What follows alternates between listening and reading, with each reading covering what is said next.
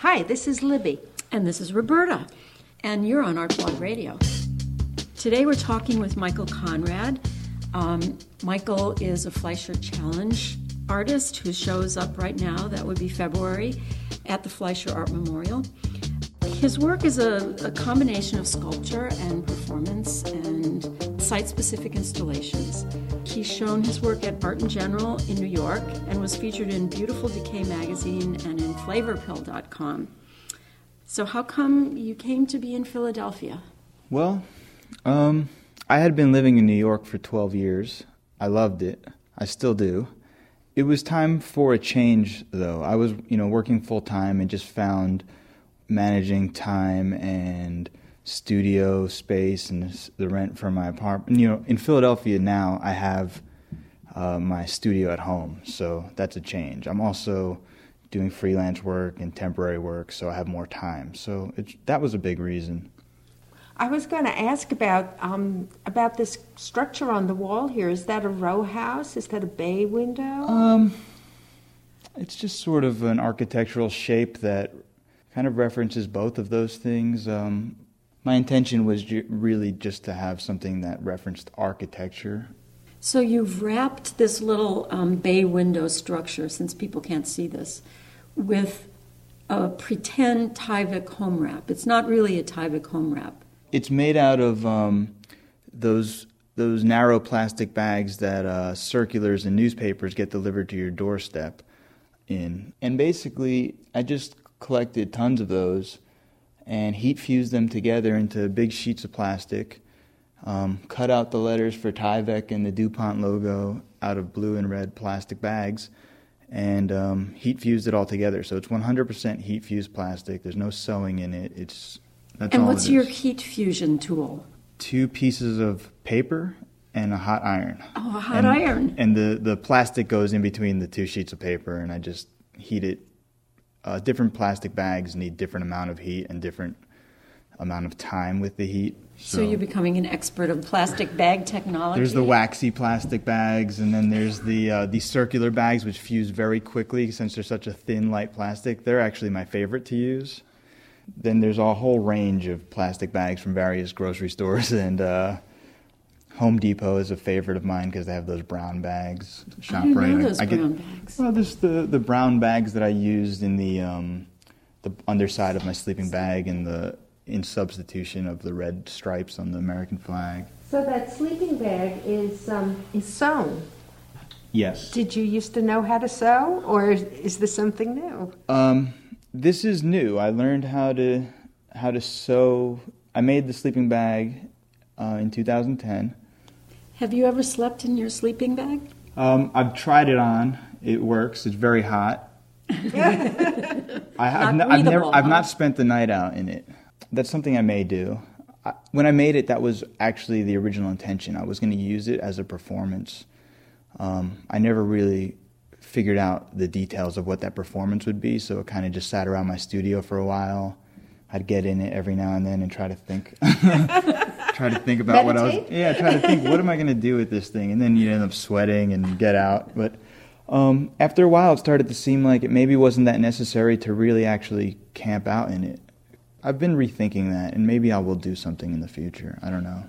Well, the way you have it set up here, we should describe this. It's on some pallets, which I assume you scavenged. Yes. Wood pallets. And then there's some foam core foam underneath it. Egg crate foam. Mm-hmm. And then on top of it is the sleeping bag, which has a zipper on the side and a hood. And the zipper is open. There's something funereal about the whole installation. I'm thinking King Tut, and I'm thinking just dead homeless person. Well, the sleeping bag shape is called a mummy sleeping bag. It's a common sleeping bag, so that's interesting that you mentioned that. But I was really just thinking about if somebody had spent the night there and then got up to take care of whatever business they had for the day. Like when I go camping, for instance, I'll just leave my sleeping bag unfurled and unzipped, and I'll come back to it at night. So that's, it's just not being used right now is really what I was thinking about. Huh. So, well, but you've obviously thought a lot about cities and urban decay? Well, I just see, it's just something that you see in every city. And, not to kind of dwell on it in a way where it becomes such a negative thing, but just it's the environment and it's the landscape. And I've always just been attracted to the way things are made and the surface of things as well. And I don't know why. I don't know how to explain it, but it's always just been various things in the urban environment. Signs, like maybe stickers and graffiti people put on signs and doors and windows, or just the way paint peels off of things. And that's all just all seems relevant to describe your environment. So as I'm listening to you talk, I hear you talking more about repurposing and reusing things, but I get this incredible sense looking at the work of urban decay and sort of a Mad Max kind of environment. And I'm wondering, am I wrong, or am I missing something, or?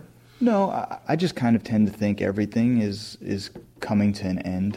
Everything is kind of falling apart.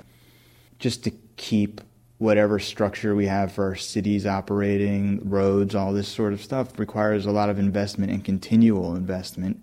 And every civilization that has existed has also stopped existing, and things have fallen apart. So I kind of feel like to a certain degree it's inevitable.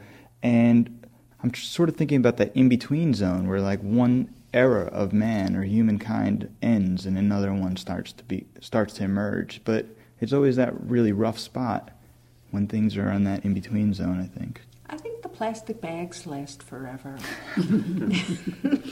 Surely in the landfills they will.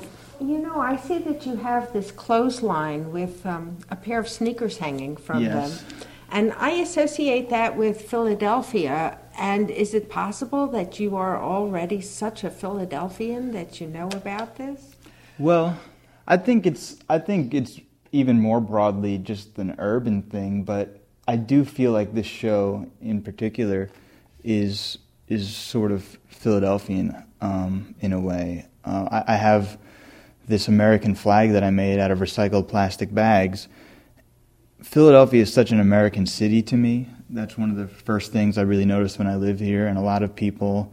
More so than New York. Yeah, New York is... I kind of imagine it as an international city. That's not to say that Philadelphia doesn't have its international communities, but there's just something very American to me about Philadelphia.